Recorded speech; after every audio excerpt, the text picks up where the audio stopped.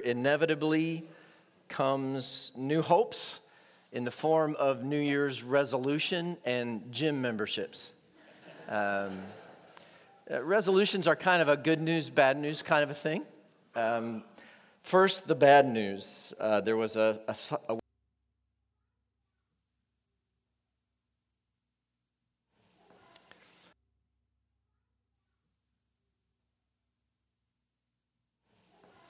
of those people never succeed and fail on their resolution each year.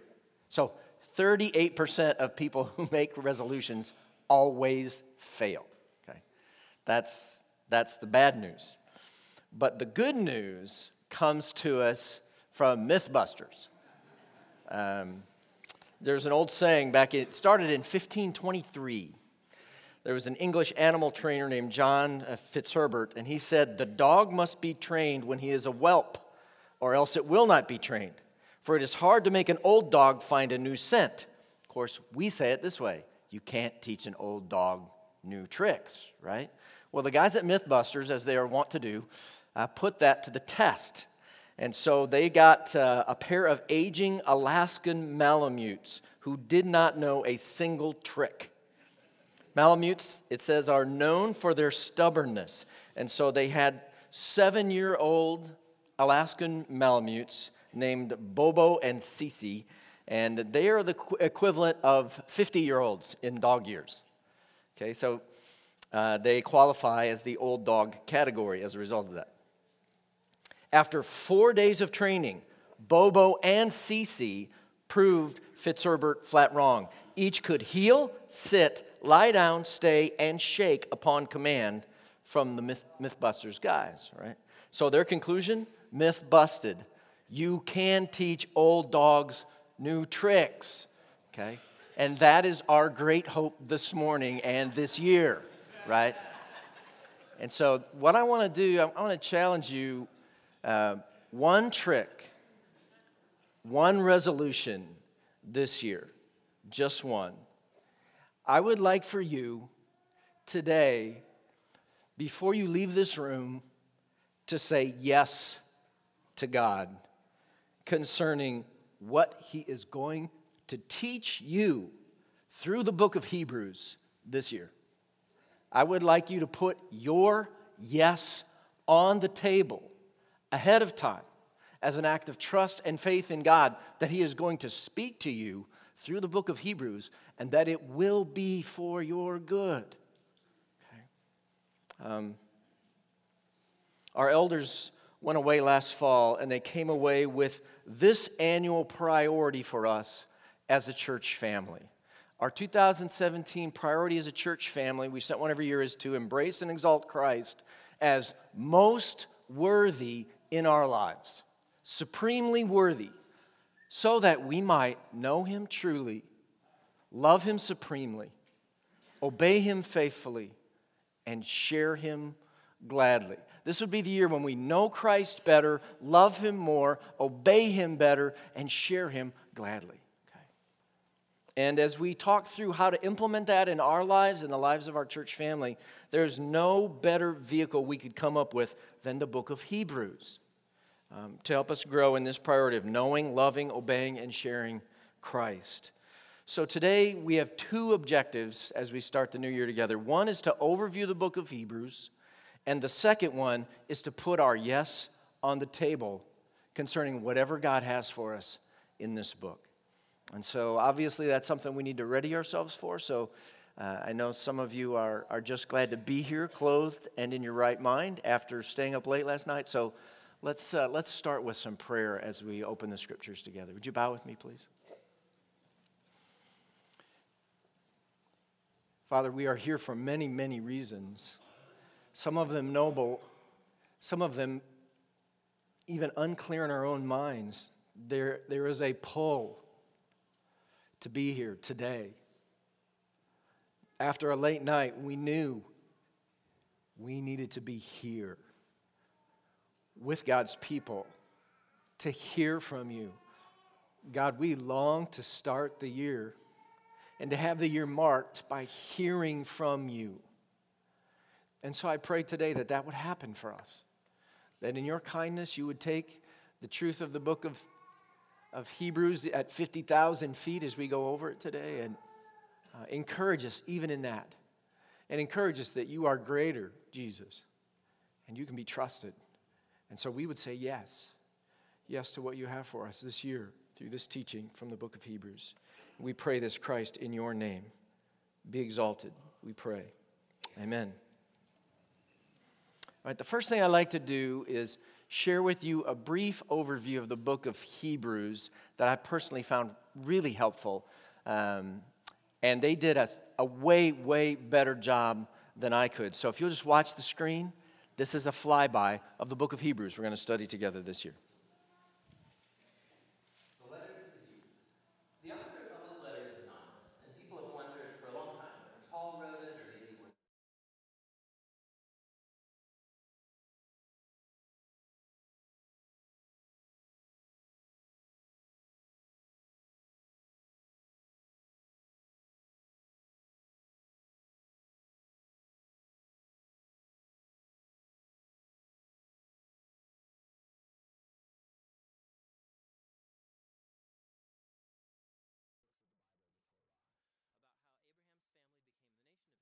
about how Moses led them out of slavery in Egypt to Mount Sinai, where they received the Torah and they made a covenant with God, where they built the tabernacle, where the priests offered sacrifices, and also about how they wandered through the wilderness on their way to the promised land. The author just expects that the readers know all of the details about these stories, and so most likely the audience is made up of Jewish Christians. That's where the name of the letter comes from. We also have clues from chapter 10 that this church community was facing persecution and even imprisonment because of their association with Jesus. Some in the community were walking away from Jesus and abandoning the faith altogether. And this explains the purpose and the structure of this letter. First, there's a short introduction, which is followed by 4 sections where the author compares and contrasts Jesus with key people and events from Israel's history. Jesus is first compared with angels in the Torah, second with Moses and the Promised Land, third with priests and Melchizedek, and lastly with the sacrifices and the covenant. And the author has 2 main goals in all of these contrasts. The first goal is to elevate Jesus as superior to anyone or anything else, showing that Jesus is worthy of all their trust and devotion. But his second goal is this: it's to challenge the readers to remain faithful to Jesus despite persecution. So in every section, he includes a strong warning not to abandon Jesus. So let's dive in now and see how this all unfolds. The elevation of Jesus begins in the opening sentence of the introduction. In the past, God spoke to our ancestors in many different ways, but in these last days, he has spoken to us in his Son. So the author's saying that Jesus is superior to all of the previous ways that God has revealed himself to Israel. He then makes this astounding claim that Jesus is the radiance of God's glory and the exact imprint of God's nature. These metaphors are making the closest possible identification between Jesus and God. So Jesus is what the rays of light are to the sun, or Jesus is what the wax impression is to the signet ring. For this author, there is no God apart from Jesus. Jesus is God become human as the Son. And it's this elevated view of Jesus that's then explored throughout the rest of the letter. In the first section, the author compares Jesus with angels, which might strike you as kind of odd, like why angels? In Jewish tradition, it was taught, based on Deuteronomy chapter 33, verse 2, that the Torah and the words of God were delivered to Moses at Mount Sinai by angels. And so by saying that Jesus is superior to angels, the author is claiming that Jesus and his message of good news are superior to all previous messengers of God's word. And so the first warning flows from this very point. If Israel was called to pay attention to the Torah that was delivered by angels, how much more should we pay attention to the message that was announced by the Son of God? And not only that, given Jesus' status high above the angels, how remarkable is it that he gave up that high status to become human, to suffer, and to die? In Jesus, we see God's greatest glory and God's great humility as Jesus sympathetically joined himself to humanity's tragic fate. In chapters 3 and 4, the author moves on to argue that Jesus is superior to Moses, who led the people of Israel through the wilderness and built the tabernacle. Jesus is also the leader of God's people, but in him we see not the builder of just a tent, but of all creation. Then the author retells the story of how the Israelites rebelled against Moses in the wilderness, and they lost their chance to enter into the rest that God offered them in the promised land. And so here comes the second warning. If Jesus is greater than Moses, how much higher are the stakes if we rebel against him? We also are in a wilderness-like environment where we have to trust God for the future rest in God's new creation. So let's make sure that we don't rebel like Israel did in the wilderness and lose out on God's gracious offer to enter his new creation. In chapters 5 through 7, the author then compares Jesus with Israel's priests that come from the line of Aaron. Their role was to represent Israel before God and to offer sacrifices that atoned for or covered over the sins of the people. But, he points out, the priests were themselves morally flawed people, and so they constantly had to offer sacrifices for their own sins as well as for everybody else's. Something more was needed. And so he then argues that Jesus was that something more. He's the ultimate priest. But Jesus did not come from the line of Aaron. Rather, Jesus was a priest in the order of Melchizedek, that mysterious priest king from ancient Jerusalem, and he appears in the stories about Abraham. We also find in Psalm 110 that the Messianic king from the line of David will be a priest in the order of Melchizedek. So the author's whole point is this. Jesus is the ultimate priest king.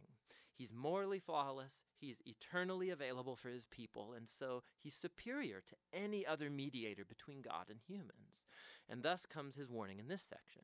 To reject Jesus is to reject one's best and only chance to be fully reconciled to God, so don't do that. Which transitions us into the last comparison in chapters 8 through 10. The author shows how Jesus' death on the cross was the ultimate sacrifice, superior to all the animal sacrifices offered in the temple. Those sacrifices had to be offered constantly, both daily, but also yearly on the Day of Atonement. Jesus offered his life once and for all, and it was sufficient to cover the sins of the whole world. And so the author warns the audience from walking away from Jesus. It's like turning your back on a gracious offer of God's forgiveness. Why would you do that? Jesus' sacrifice is permanent, he says, and it's the foundation for the new covenant spoken of in the prophets, where all sins are forgiven. So now that the author has elevated Jesus through all of these contrasts, this final section is one big challenge to follow Jesus. So think big picture. In Jesus, they have found God's very word. In Jesus, they have hope for the new creation. Jesus is their eternal priest. He's the perfect sacrifice. And so now they should follow all the great models of faith found throughout the story of the scriptures, and they should remain faithful to Jesus, trusting that despite whatever hardship and persecution, God will not abandon his people. That's the basic flow of thought throughout the letter, which the author calls right here at the very end a brief word of exhortation. Here's a couple of extra tips for reading this letter. Whenever the author quotes from the Old Testament scriptures, which is like every other sentence, stop and go look up the reference and read that quotation in its original context. And sometimes you'll be puzzled, but more often you'll see all kinds of extra cool connections that you would never notice otherwise. It's totally worth the effort. You should also just know that these warning passages, they're going to make you uncomfortable, and that's kind of the point. They're not there to make you afraid. They're there to show you that rejecting Jesus is foolish because he's so awesome. These warnings all serve the larger purpose of the letter, to show that Jesus is the ultimate revelation of God's love and mercy.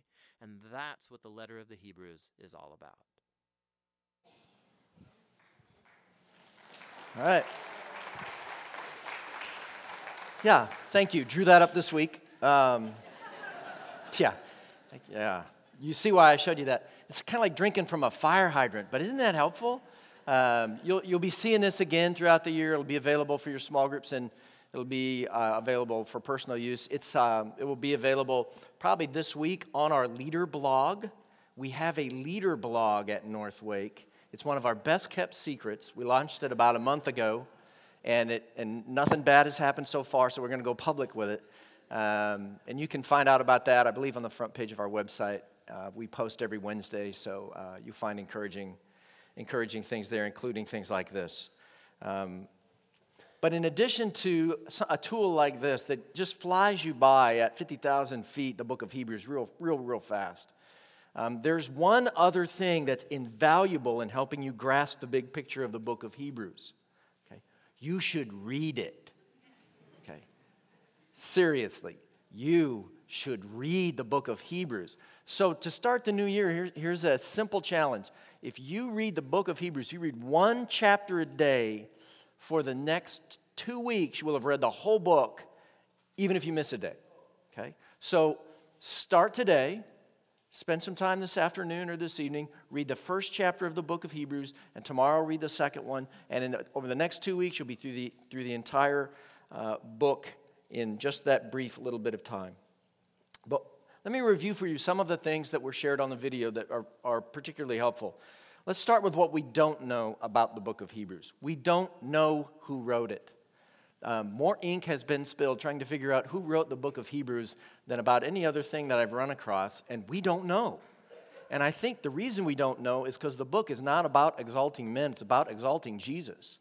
And so we don't know who wrote this wonderful book. And so you can't become a fan of Paul or Apollos or whoever wrote this thing. It's just about Jesus, and you should be content with that. We don't know who he wrote it to. We know a lot about them, as you saw on that overview, but we don't know who, we don't know where they lived. We don't even know really how to classify this book as literature. The scholars are making things up. This is a homily letter. It's a letter and a sermon crammed into one thing. We don't exactly even know how to label it as a type. We don't even really know how to outline the book. It's not very cooperative, although they did a super job of best effort on that graph up there, and you'll see that outline used largely this year as we walk through the book. But there's just a whole lot we don't know. What do we know?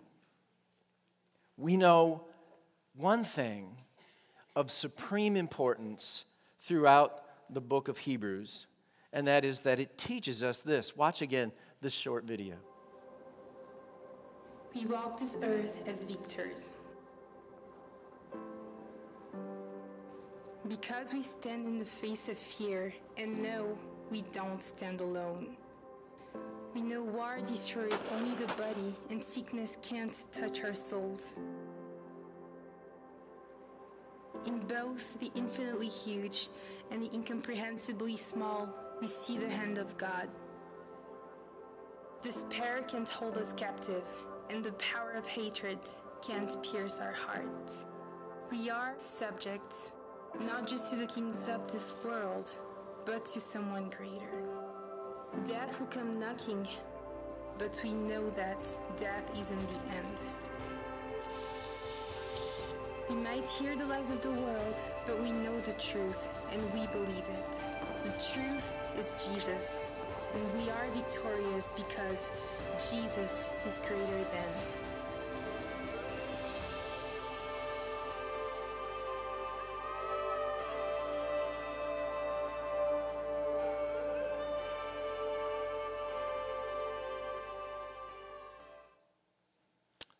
Jesus is greater. Jesus is greater than. That's the hashtag for our series this year. That's what the book of Hebrews teaches us supremely. Jesus is greater than the prophets. He's greater than angels. He's greater than Moses. He's greater than priests. He's greater than the old covenant. He's greater than our temptations. He's greater than our greatest fears. He's greater than death itself. Jesus is greater.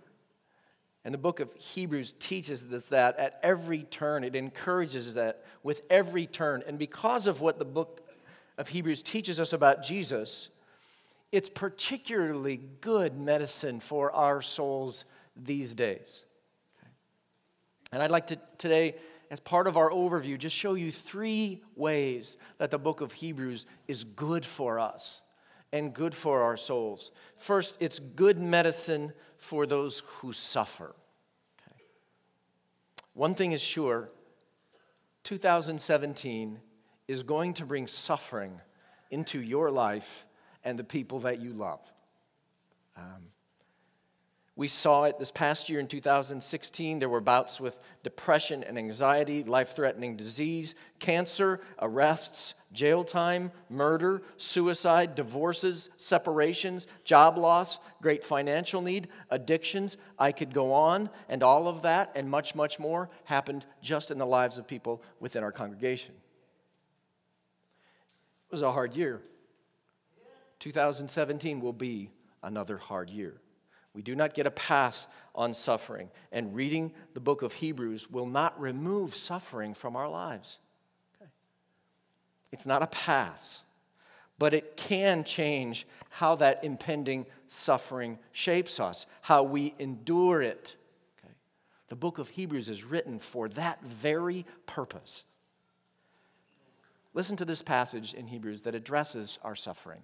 In chapter 10, recall the former days, when after you were enlightened, you endured a hard struggle with sufferings, sometimes being publicly exposed to reproach and affliction, and sometimes being partners with those so treated.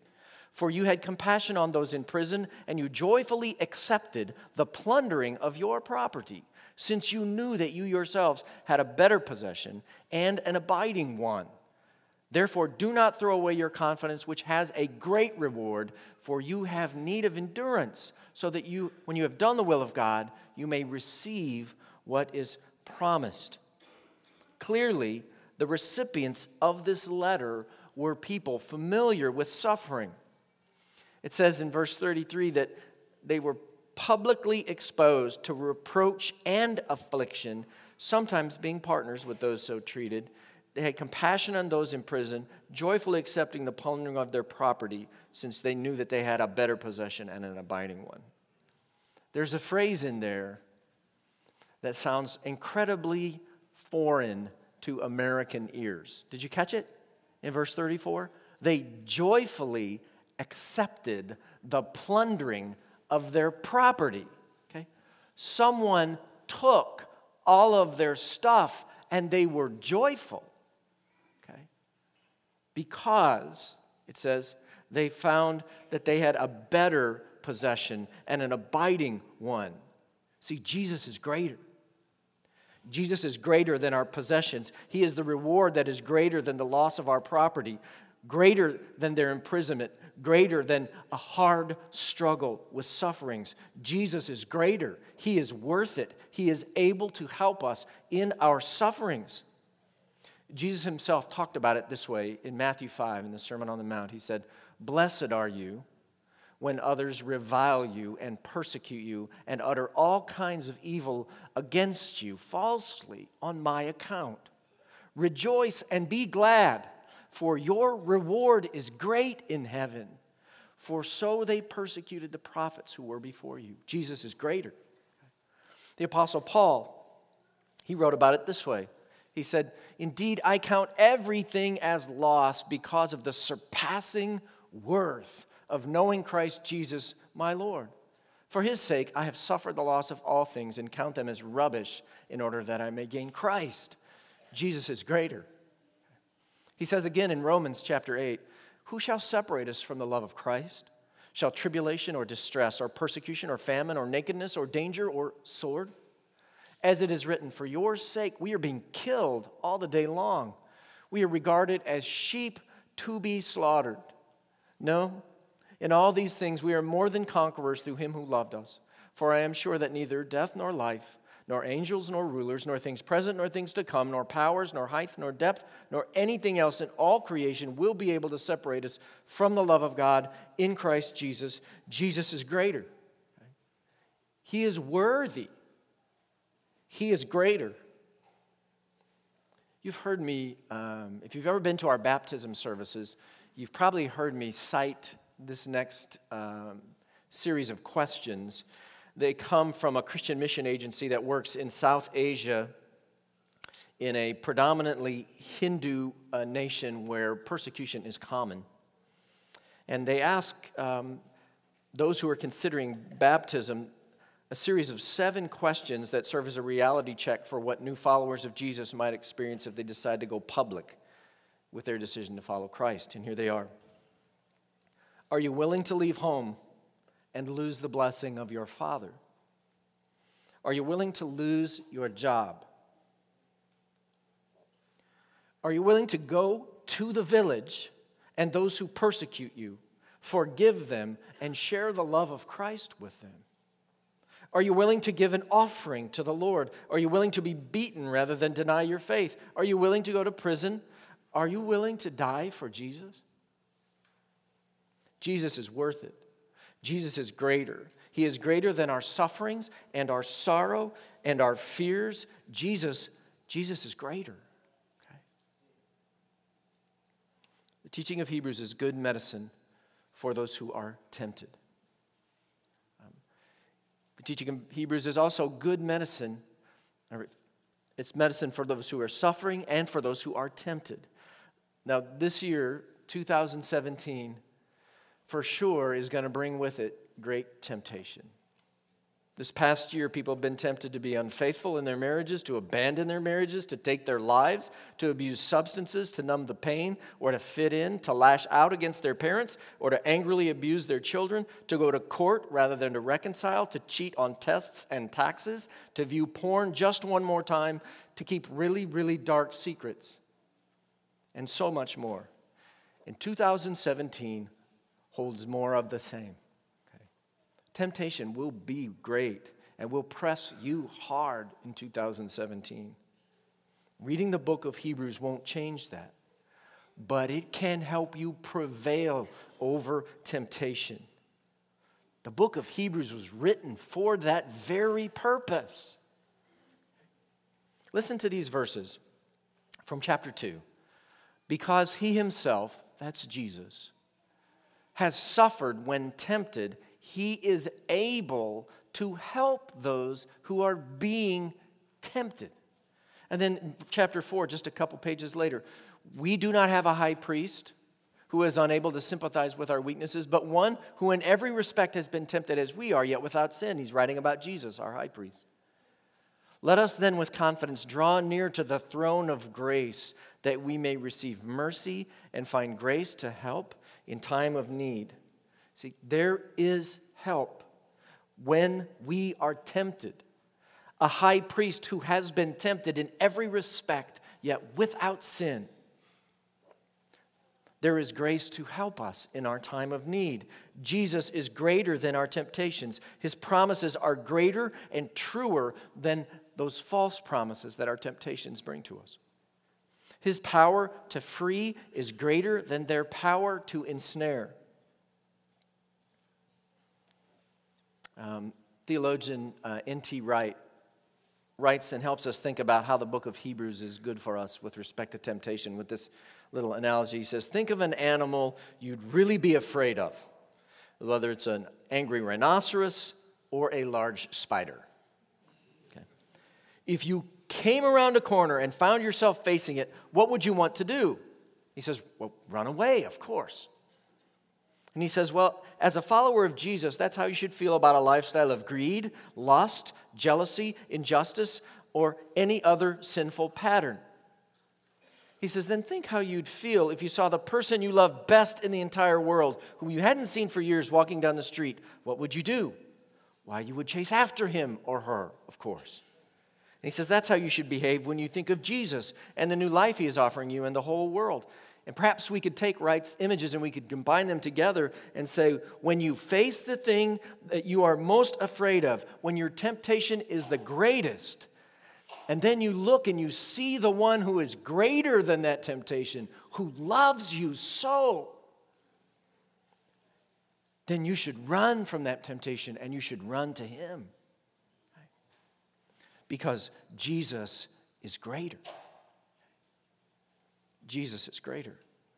The book of Hebrews is good medicine for sufferers and for those who are tempted and for those we might call settlers. You know what I mean by settlers, right? Here, watch this. This will make it clear.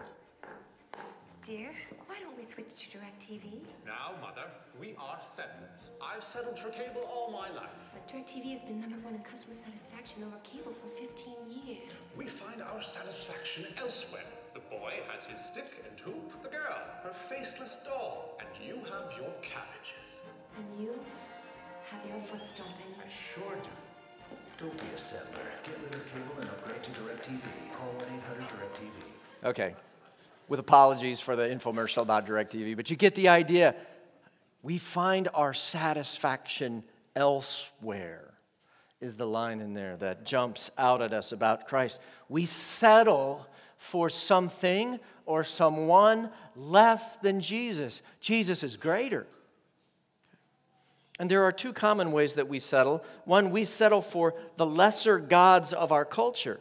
More and better and newer stuff. Unfettered sexual freedom. Novocaine of all sorts for our sorrows. Even a life of comfort and ease. Or even good things can be this settling substitute, like education or fitness or family or financial security or politics, if politics can be considered a good thing. We can hope in them, but they disappoint. Now, have you guys noticed, following the election of our president, right, the amount of political angst and anxiety and fear about what is coming? I ran across this image. Moving to Canada, we can sell your house, right? The problem is, of course, Canada's worse. But, we can settle in two different ways. We can run after the gods of our culture. We can settle for these gods. The gods of our culture that inevitably disappoint. Jesus is greater. Okay? He is our hope. He's greater than the angels. Verse 5 of the first chapter says, "To which of the angels did God ever say, 'You are my son'? Today I have begotten you." Or again, "I will be to him a father, and he shall be to me a son." And again, when he brings the firstborn into the world, he says, "Let all God's angels worship him." Jesus is greater than the angels. He's greater than Moses. Chapter 3, verse 3 says, "Jesus has been counted worthy of more glory than Moses." And Moses was the guy. He was the man. He's greater than prophets, he's greater than angels, he's greater than Moses, he's greater than priests, he's greater than the old covenant. Jesus is greater. The book of Hebrews warns us that any other gods, any other hopes, if you embrace them, you are settling. Jesus is greater than personal freedom, than political victories, than sexual prowess, than a life of comfort and ease for you and your family. Jesus is greater. He is worthy. He will satisfy. Don't settle. Jesus is greater. And we settle for lesser gods. We can also be tempted to settle for lesser devotion. The Bible uses the language of being lukewarm or being immature is the way the book of Hebrews will put it from time to time. We would say we're being reasonable. I mean, go to church from time to time, sure, that's fine, but let's not get all fanatical about this stuff, right? We become content even though we are plateaued spiritually. Our knowledge, our desire, our love for God is plateaued or in decline, and we're content. Hebrews calls us to a different life. In chapter 5, verse 12, it says, "For though by this time you ought to be teachers," you need someone to teach you again the basic principles of the oracles of God. You need milk, not solid food. "For everyone who lives on milk is unskilled in the word of righteousness, since he's a child. But solid food is for the mature, for those who have their powers of discernment trained by a constant practice to distinguish good from evil." Okay? Ouch. That's a stinger for some of us, many of us perhaps. Hebrews calls us to a mature, wholehearted devotion to Christ, marked by a skill and knowledge of the Scriptures and discernment between good and evil. And it uses terrifying language to shock us out of our complacency. Listen to this one of a handful of severe warnings in the book of Hebrews.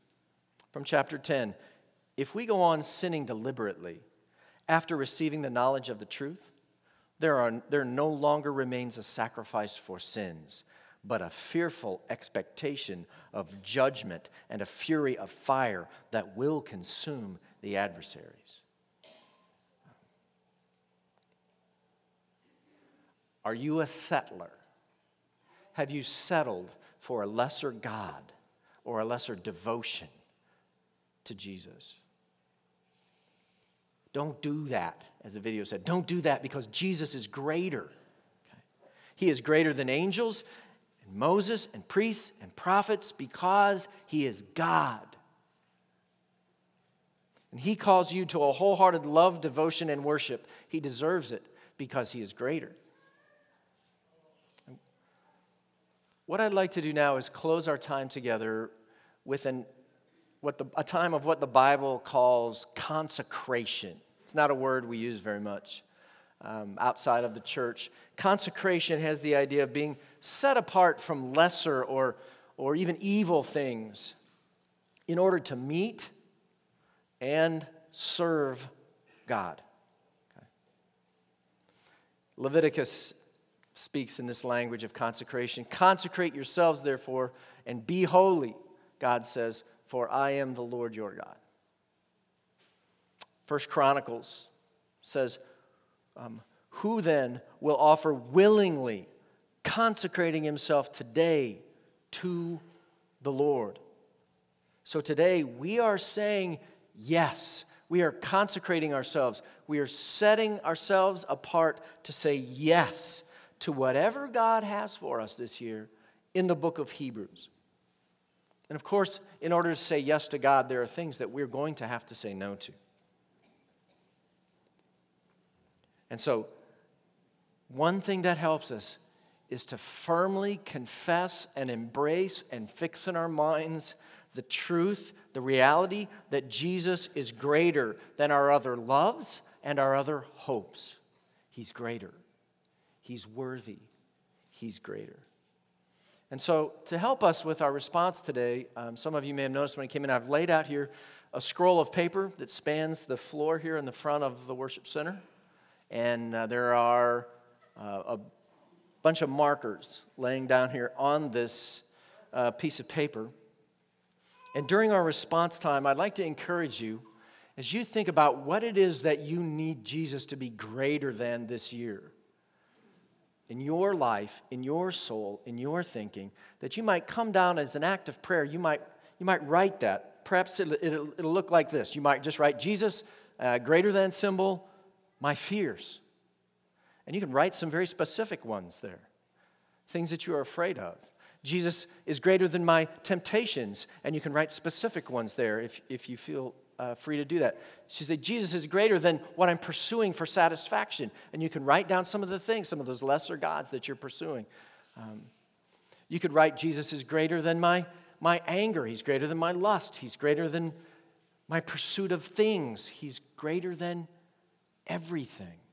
And you can just write something real simple like that. You can write a scripture down here on kind of the prayer scroll that we have down here. You can write a prayer out if you want to. But I would encourage you, just as an act of prayer during this time of response, that you might come, you might bow down and pray, and just write what it is that you need Jesus to be greater than in your life as you face the year that's ahead. And we'll pull this out from time to time. We'll remind ourselves of this. We may add to it as the year goes on. But just today, as an act of prayer, what is it that you need Jesus to be greater than? Today, we declare together, by this act, by our consecration of our lives, by saying yes to God, that Jesus is greater. And we want to do that in prayer. We want to use this banner. We're also going to do it in song. Worship team's going to come now, and they're going to lead us in a time of response. A song that's familiar to a number of you, I'm sure. It starts out this way: take my life and let it be consecrated, Lord, to thee. Set apart for you. God, I want to say yes now to whatever you have for me this year in the book of Hebrews. And so if you'll stand with me, go ahead right now, stand up. And we are going to sing this hymn. And during the singing of the hymn, we'll intersperse it with, I'll lead us in a time of praying and reading of some short scripture.